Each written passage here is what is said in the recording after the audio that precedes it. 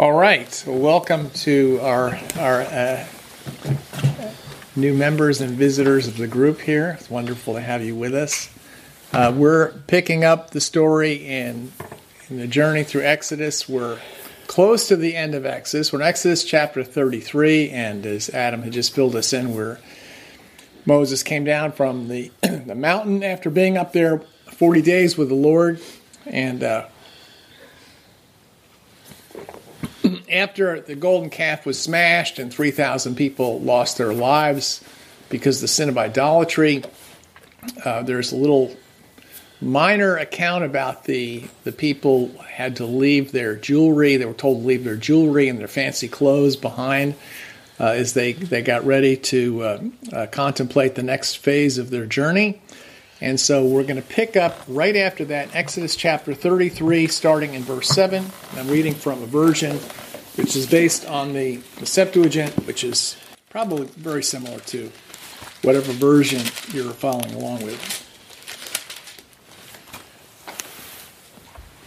Exodus 33, I'm going to read verses 7 to 11, and then we're going to ask some tough questions of the text and try to see what we can find out here. So, starting verse 7, Moses then took his tent and pitched it outside the camp far from the camp, and called it the tabernacle of testimony. Thus it came to pass that everyone who sought the Lord went out to the tabernacle of testimony, which was outside the camp.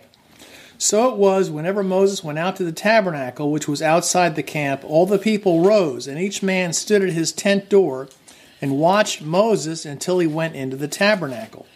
Now it came to pass when Moses entered the tabernacle, the pillar of cloud descended and stood at the door of the tabernacle, and God talked to Moses. All the people saw the pillar of cloud standing at the tabernacle door, and all the people rose and worshipped, each man at his tent door. Thus the Lord spoke to Moses face to face, as a man speaks to his friend. Then he would return to the camp, but his servant Joshua, the son of Nun, a young man, did not depart from the tabernacle. So that's the text we're going to look at today. So basic storyline, Moses sets up his tent outside the camp, and it talks about tent, and it talks about tabernacle here. Actually, the word is exactly the same. And the Septuagint is the exact same word. So tent, tabernacle, it's the same word, the same thing. So to keep that in mind. So he calls it, he sets up his tent, and then it says in the translation I just read from, he calls it the tabernacle of testimony, or the tent of meeting. This is not to be confused with the tabernacle that is set up at the center of the camp, the tabernacle. So this is something totally different from that. So this is Moses' own tent that he goes out. He goes outside the camp. So you have, once the tabernacle was built, which will happen later, Moses got the instruction for the tabernacle. The tabernacle is at the center of the camp, and then the 12 tribes are all camped right around that. So that's the camp. So he's going outside the camp, and he's pitching his own tent out there. It says far from the camp.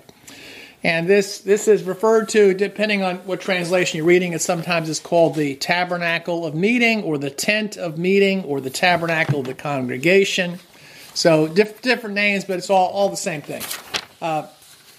So Moses would go out to this. If people wanted to inquire of the Lord, they'd go out to where Moses' tent was, and Moses would go out there periodically himself to meet with the Lord and to speak with the Lord. And so it says everyone who sought the Lord went out to this tent. And when Moses went out to meet the Lord, all the people stood at the door of their tents and watched Moses go out. So this is, you're just going to imagine the excitement. Moses is going out to meet with the Lord, and all the people are standing at their tent, and they're all watching Moses go out there. And, we learn that Joshua was with him as well. And when Moses goes out, the people see the pillar of cloud descending on the tent. That Moses' tent and they fall down and worship, each one at the door of his own tent. And it says, the Lord speaks with Moses face to face, as a man speaks with his friends. What in the world does that mean? He spoke to them face to face. We'll take a look at that a little bit. And then after speaking with the Lord, it says Moses returns to the camp, but his young assistant Joshua, his young servant Joshua, stays there at this tent of meeting. So Moses goes back, but his assistant stays there. Now, why is that mentioned? Why is that there? It's just these little one-liners that are thrown in the story, and you think, well, why is it necessary that we know that particular detail? Well, recall this young man Joshua, that wasn't the name he was born with. His name was, we know from the story in Numbers 13, when they send the 12 spies out. In Numbers 13, verse 16, or in the Septuagint, it's verse 17 there, it says that Moses changed his name. His name was originally Hoshea, the son of Nun, and Moses changed his name to Joshua, the son of Nun. Or in the Septuagint, which Jesus and the apostles generally quote from the Septuagint, the real Greek version of it, it's Jesus, the son of Nun. So his name was changed to Jesus. So this is Moses' assistant, and he's the one who remains in the tent of meeting. It's Jesus. And so when you're reading it along in the same language as the New Testament. It's the same word. It's like, okay, my name is Charles. In Spanish, it's Carlos. But it's the same word in two different languages. So Joshua is Hebrew, Jesus is Greek, but it's the same exact name, regardless of the language. So when people are reading this in Greek, they're reading the New Testament, they're reading the Old Testament, it's the same name, it's the same word. So that's something I didn't get until a few years ago. I was reading an early Christian writer who's talking about Jesus, the son of Nun, and I said, wait a minute, that's Joshua, the son of Nun. I go back and say, no, actually, he's right. It is Jesus. So that, maybe you think, okay, maybe there's something a little more here, and recall that a few other things that we've learned about this Jesus, of the Old Testament Jesus,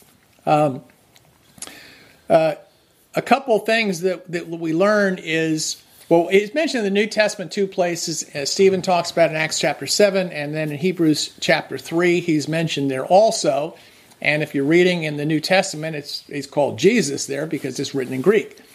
And let's recall about this particular, the first Jesus here, as opposed to the second one that was born from Mary, that First time we saw him was in Exodus 17, where Moses is up on the hill, and remember, he's got to hold his hands up, and he's got the staffs. He's making all day long. He's up there. He's basically, the early Christians, he's acting out the cross. He's got his hands up all day, one man on each side, and while he's doing that, Jesus is winning the battle down below. While he's holding up his hands all day long, the early Christians saw the obvious significance of this, and they pointed this out to the Jews. And then when Moses goes up on the mountain to be with the Lord for 40 days and 40 nights when he's fasting, he brings along only his assistant Joshua, or Jesus goes up with him on the mountain and comes down. And he's the one, when they're coming down the mountain, he's the one who says, wow, it's pretty noisy here. Sounds like the sound of war. And he says, that's not the sound of war. That's the sound of a drunken party that people are having here. So he's the one who says that. So that's what we've seen him so far in the story. But here he is. He's Moses, and he's going with Moses into the tent, and he's staying there even after Moses leaves. So, and then later on, in Numbers 27, when Moses is told that he's going to die and he will not be leading the people into the promised land, and he is concerned, and he says, I don't want the people to be like sheep without a shepherd. And the Lord says, lay hands on Jesus, he'll finish the job and take the people the rest of the way. So we see even the name of Jesus, the successor to Moses, the one who will complete the job, the one who will bring about the victory, the one who is in the presence of God like no one else. is given to us here in the Old Testament, starting in the story of Exodus. So it's a wonderful thing. And I'm also reminded in Joshua chapter 1, Moses is dead, and Joshua, Jesus, the first Jesus, is going to be leading the people into Canaan.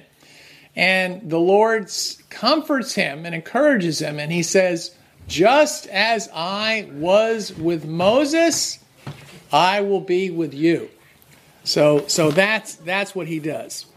So a couple of questions. Moses is setting up his tent. Now, Moses had his tent. I mean, obviously, when everybody's camping out, everybody's got their own tent. Every family's got their own tent.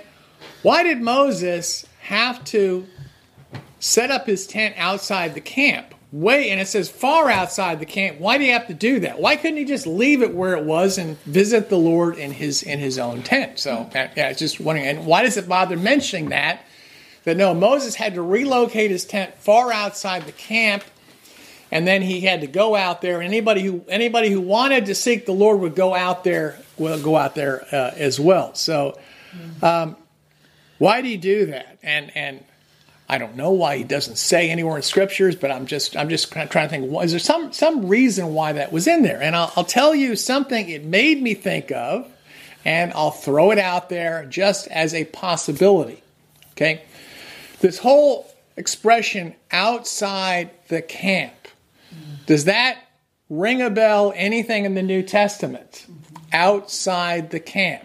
Going to meet the Lord outside the camp. Well, it's Hebrews 13, obviously. So let's take a look there and think about that. And it's just a possibility. I'm just throwing it out there because I'm trying to wrestle with this and seeing, is there anything that's more to the story than what's at the surface? And in Hebrews chapter 13,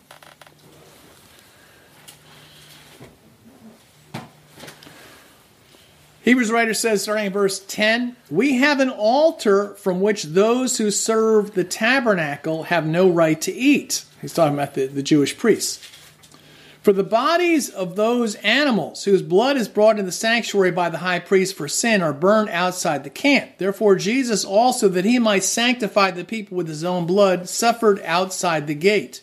Therefore let us go forth to him outside the camp, bearing his reproach. For here we have no continuing city, but we seek the one to come. Therefore by him let us continually offer the sacrifice of praise to God, that is the fruit of our lips, giving thanks to his name.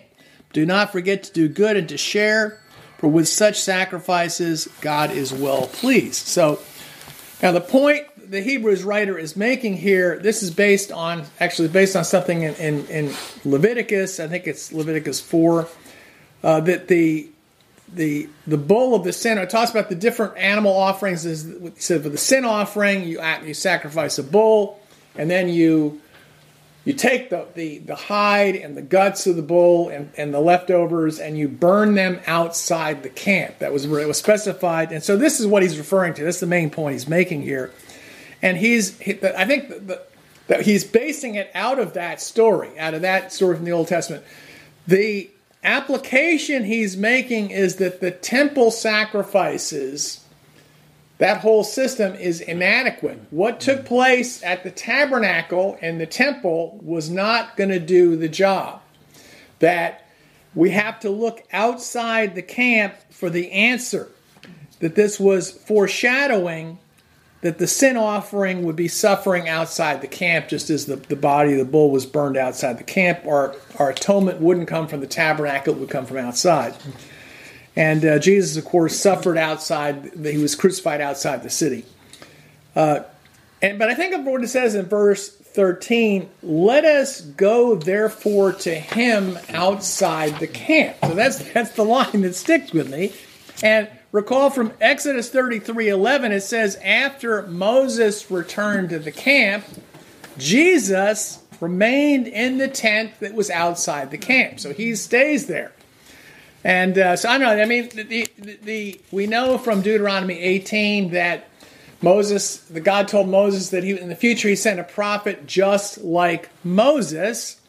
And there's some things we know is that the Jesus, from all these references here, the Jesus, the name would be the name of the prophet, the one who would succeed Moses, the one who would be just like him, that he would be one that would have an intimate relationship with the Father that would even surpass that of Moses, that he is the one who would remain with the Father, and that he would suffer outside the camp, outside the city, and outside the main tabernacle.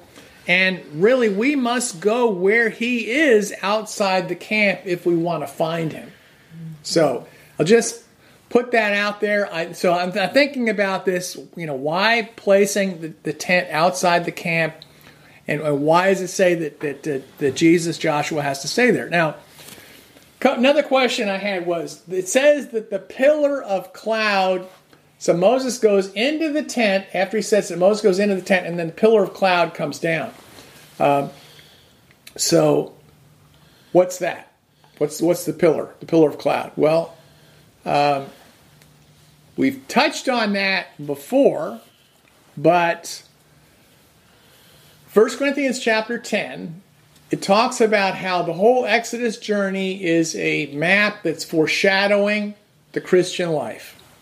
And it starts out in 1 Corinthians chapter 10, it starts out in verse 1. It says, "Moreover, brethren, I do not want you to be unaware, all our fathers were under the cloud, all passed through the sea, all were baptized into Moses in the cloud and the sea." So he's saying that all our fathers, the people who went on the Exodus journey, they're basically foreshadowing us. They're our spiritual fathers, all right? So the church, the Christians, are foreshadowed by the nation of Israel. They all passed through the water. That's foreshadowing baptism. They were all baptized in the cloud and the sea. So baptized in the cloud and the sea, water and the Spirit. So this is what Jesus talks about in John 3:5. No one can be born again unless no one can see the Father unless he's born of water and the Spirit. So they're baptized in the cloud and the sea. If the sea is the water, what's the cloud? The cloud is the Spirit. Okay, so it's pretty obvious parallel. It just says, hey, just like we're all baptized in the water and the Spirit, they were all baptized in the water and the Spirit and the cloud and the sea. All right, that's the point he's making. Is that, and the point he's making ultimately is just because you've been baptized, okay, doesn't mean you've made it to the end of the road. So it's saying you're in a time of testing in the wilderness. You got to pass the test if you want to make it to the promised land. Don't think you've got it made just because you've been baptized. That's the point he's making. But we see in this allegory explanation that Paul gives that the water's baptism, the people foreshadowing the church, and the cloud is the Holy Spirit. Now, when did the pillar of cloud first appear? In the story of Exodus. Right after the Passover lamb is slain. That's exactly when the cloud appears. The night that the Passover lamb is slain, the cloud appears, leads the people out of Egypt to the Red Sea, and then leads them through the water and leads them for 40 years through the promised land. Now, what did Jesus say about the Holy Spirit in John 16? He says, this verse here got me a year ago thinking, whoa, I better take another look at the Holy Spirit. There's something pretty significant here. This is the verse that did it. John 16, verse 7. Jesus said, "I tell you the truth, it's to your advantage that I go away. For if I do not go away, the Helper will not come to you. But if I depart, I will send him to you." And then down in verse 12, he explains that the Helper it's the Spirit of truth, it's the Holy Spirit. So he says, I have to leave so that the Spirit can come. And that's exactly what we saw. Passover lamb is slain, and then the pillar of cloud and fire, it's cloud by day, fire by night, appears and leads them the rest of the way. So this is all foreshadowed in the story here. So now, when the people see the pillar of cloud and fire, what is their response in the story that we just read? it says they rise up, and then it says that they bow down and worship. It's the same word that's used there when it says that they worship is this. It's the same exact word that we see in the Ten Commandments, both in the Exodus 20 version, which we went through, and also in Deuteronomy 5, is where the Lord says He's a jealous God. The first two commandments, He says, you will have no other gods before you. He says, don't make an image of any of them, of anything else, and don't bow down and worship them. All right? Only one God. Don't bow down and worship them. So they see the pillar of cloud and fire descending, and the people bow down and worship. Now, when they bowed down and worshiped the golden calf, it didn't go very well. They got 3,000 of them got killed. But here they're bowing down and worshiping when they see the pillar of cloud descend. What does that tell you there? Does that suggest something to you? Okay, suggest something to me too. I'll tell you why this is important. Last Sunday, I'm not sure who's on this call right now, but who's on the line. But the last Sunday, we were singing a song about the Father, the Son, and the Holy Spirit. We worship the Father, we worship the Son, we worship the Holy Spirit. And afterwards, I got a strong pushback from someone who was listening remotely, and he asked a really good question. He said, "When in the Bible, it talks about worshiping the Father, yes. It talks about worshiping the Son, yes. But he said, I can't think of anywhere in the New Testament or the Old Testament where it talks about worshiping the Holy Spirit." And I thought, wow, that's a good point. I never thought about that before. And then it just so happened, here we are, we're reading through this. I'm not setting it up this way. And this pillar of cloud and fire descends, which is the Holy Spirit, and the people are bowing down and worshiping, and they're not getting in trouble for it. So why is it that they didn't get in trouble? Because you can only worship God. You can't worship any created things. Okay, so put the pieces together on that. So anyway, I just throwing that out there. So I think, question is, why was it okay for the people to worship down when they saw the pillar of cloud and cloud descend? And I would say it's because it's appropriate that to worship God only. We don't worship any created thing, and this was clearly represented the Holy Spirit. So according to what Paul said in 1 Corinthians 10. So I'll just throwing that out there. Now here's the big question. All right, here's the big question to me that I want to focus on in the rest of the lesson here. It says Moses spoke with God face to face as a man speaks with his friend. Now, Abraham had lunch with God. But this is to me, this is going beyond this. He's speaking like he's face to face, like you speak with your friend. So I'm thinking, what does this mean? What is this all about? And is this just something? Is this a relationship that Moses had that is beyond our reach or our ability, or is there something that we can learn from this as well for our own benefit? First question is, it says Moses spoke with God face to face. Now, if I'm speaking with somebody face to face, that means we're in the same room. We're looking at each other. We're not doing it virtually. We're doing it face to face. Means I see your face, you see my face. So, is that what it means? And later on, we'll find out clearly it's not what it means, because Moses asked to see the Lord later on, and God says, you can't see my face. If you saw my face, you'd be a dead man. It's basically no one can see my face. No one can see my face and live. And so obviously when it says he saw him face to face, it didn't mean he was seeing the face of God. It's an expression that has to mean something other than that there's a closeness, there's a proximity. But so it can't mean that he was literally seeing the face of God, because God explains. Moses asked later to do that. God explains you can't do it. It's not possible. New Testament says no one has ever seen God, the face. Speaking of the Father. So that's a no to that one. Now the whole thing about speaking Moses spoke to God face to face as a man speaks with his friend. So let me ask you a question. Do you speak to God like this? Do you speak to God as if he's your friend? Okay? Should you speak to God as if he's your friend? Is that something we should be doing?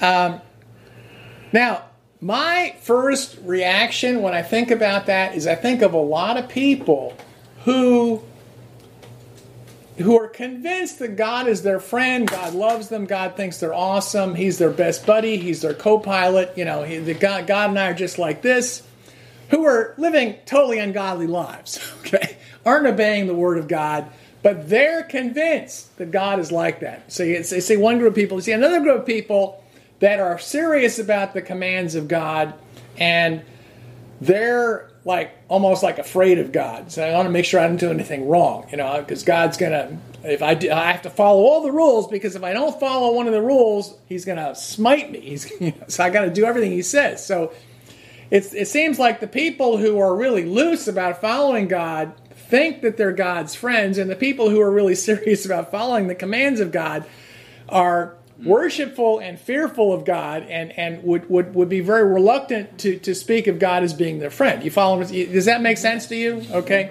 you can relate to that. So I'm stopping and trying to process this. All right, I don't want to have an imaginary friend. Little children, 2-3-year-olds, they have their imaginary friends. Okay. Some of them do. My grandson doesn't have one of those yet that I know of. He hasn't told me about it if he does, but some little kids will have I don't want God to be my imaginary friend. It's basically he's a friend in your imagination. All right? But can a person have a relationship like this where God really is their friend?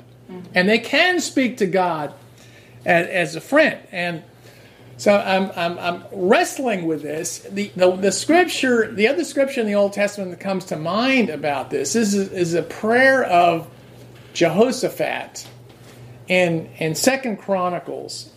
It's a wonderful prayer when he talks about Abraham being a friend of God. So Moses was a friend of God, but Jehoshaphat, under the inspiration of the Holy Spirit, says that Abraham was a friend of God. I want to read that. 2 Chronicles chapter 20. It's a wonderful story.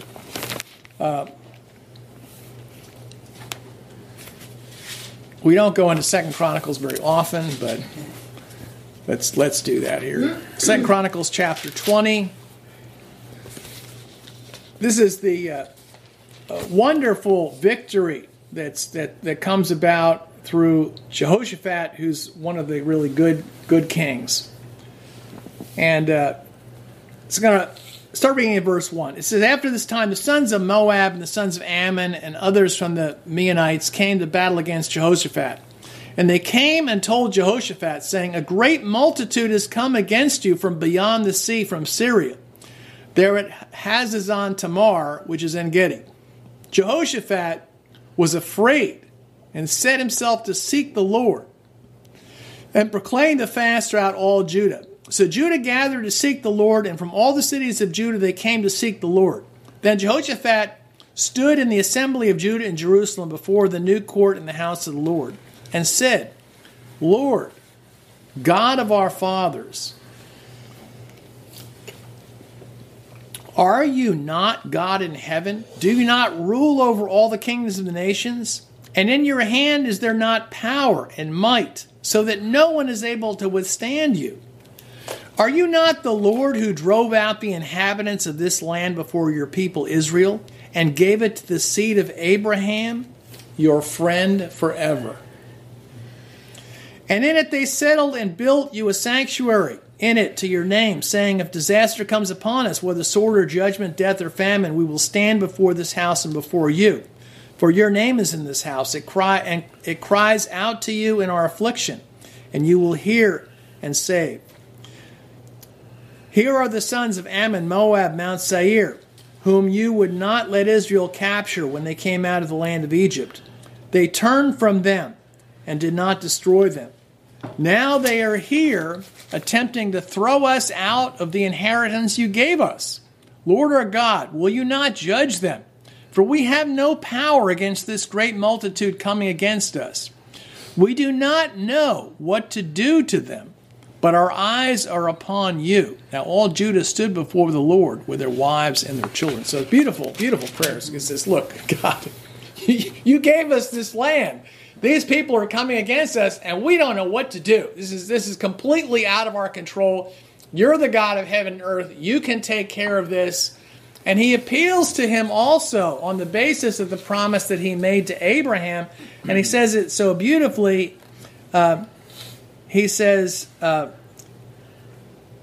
"You gave it to the seed of Abraham, your friend forever." So this is, he says, Abraham's your friend forever. Now, I think in James 2, it talks about Abraham being God's friend. And I assume that this is what it's based on, because I don't know anywhere else in the Scripture where it says that. But James talks about Abraham was God's friend. So this is, Abraham and Moses are described as friends of God. And I think, let's look at the passage in James chapter 2 that talks about this. And I want to take, this is a famous passage about relationship between faith and works. I want to stop and think, what do we learn about what does it take to be a friend of God from this passage? James chapter 2, verse 14. "What does it profit, my brethren, if someone says he has faith but does not have works? Can faith save him? If a brother or sister is naked or destitute of daily food, and one of you says to them, 'Depart in peace, be warm and filled,' but you do not give it to them the things which are needed for the body, what does it profit? Thus also faith by itself, if it does not have works, is dead.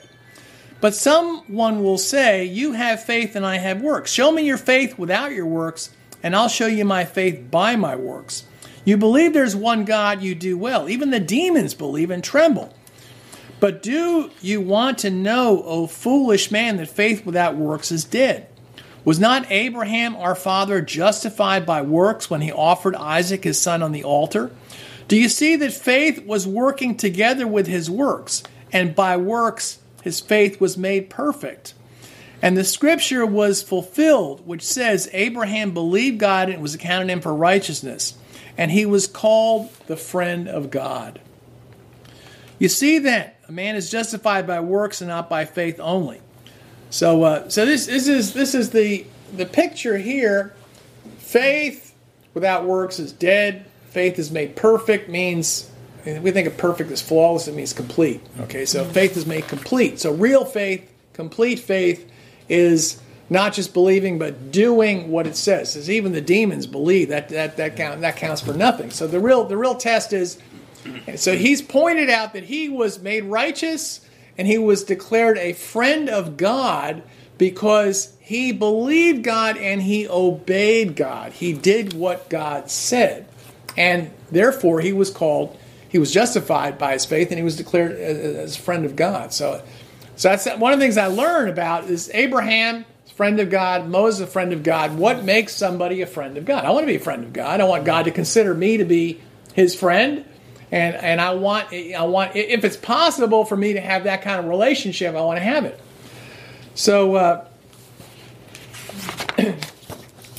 you can learn a lot of things by studying the opposite. Sometimes if I don't know what God wants me to do, I'll ask myself the question, what does Satan want me to do? And I'll do the opposite of that. So sometimes I can back into working backwards. I can work it out that way. So if you want to find out what does it take to be a friend of God, one of the ways you can do that is to say, all right, what does it take to be not a friend of God? And then do the opposite, work backwards from that. So James talks about that. Okay, what does it take to be an enemy of God? He's writing to Christians. He says, if you want to really get God on the wrong side of God, here's what you do. So, James chapter 4.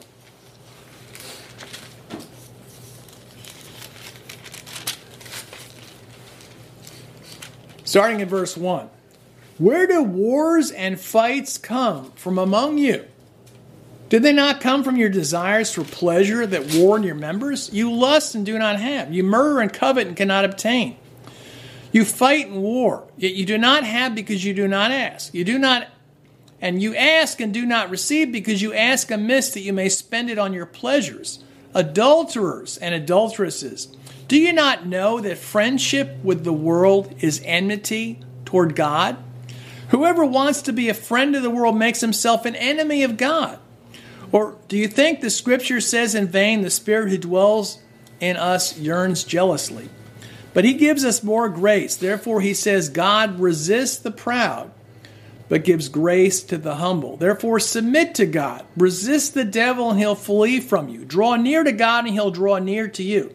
Cleanse your hands, you sinners. Purify your hearts, you double-minded. Lament, mourn, and weep. Let your laughter be turned to mourning and your joy to gloom. Humble yourselves in the sight of the Lord, and he will lift you up. So, if you want to be an enemy of God, you don't want to be God's friend. He's writing to Christians. What do? Well, okay, you fight and war with each other. That's one thing you do. You want to be an enemy of God. You live for pleasure. All right, love the world. All right, you want to love the world, or you want to love the Lord. You choose which one you're going to do. Be a friend of the world. Be proud. Resist God and don't resist Satan. This is basically tells you right here. If you want to be an enemy of God, here's the things you do. Well, let's turn it around the other way. If you want to be a friend of God, what do? Well, you resist Satan and you resist temptations. You don't be a friend of the world. You be unified and don't war with one another. You live according to the promptings of the Spirit that lives inside of you. You submit to God. You're not double-minded. You purify your hearts. You mourn for your sin.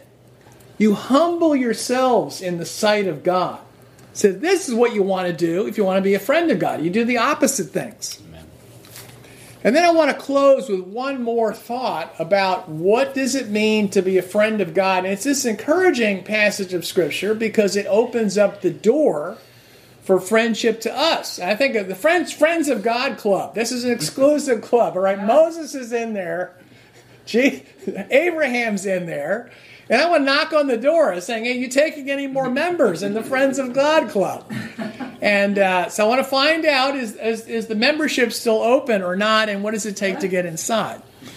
Let's turn to Wisdom of Solomon. Wisdom of Solomon was in the original King James. It was taken out about a little over 100 years ago.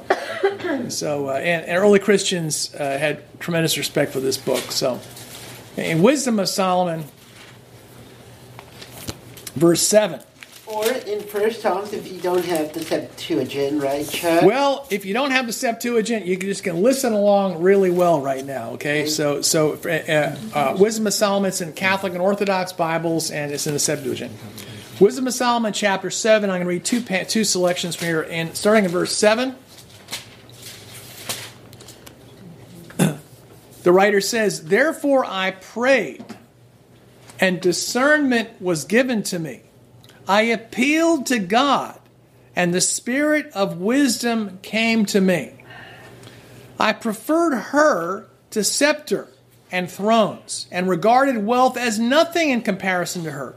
Nor did I liken her to any priceless stone, because all gold is only a little sand in her sight, and silver will be counted as clay before her. I loved her more than health and beauty, and chose her instead of light, because her light is sleepless. All good things came to me together with her, and in her hands countless wealth. I was gladdened by all of them, because wisdom rules them, but I did not know she was their mother. So I learned both honestly and ungrudgingly, and I do not hide her wealth. For it is an unfailing treasure for men, who when they get it obtain friendship with God. For they demonstrate her gifts that come from instruction. So it's a beautiful statement. He says, I sought wisdom. Now, the Holy Spirit in Isaiah 11 is his first characteristic, the spirit of wisdom. So he says, I'm seeking wisdom. I'm seeking spiritual wisdom. And he says, I'd rather have wisdom than power, than thrones, than money, than gems, than gold, than silver. All these things are nothing. Wisdom provides a light that never sleeps. It's there all the time. And he says, those who gain wisdom, when they get it, he's talking about spiritual wisdom, they obtain friendship with God.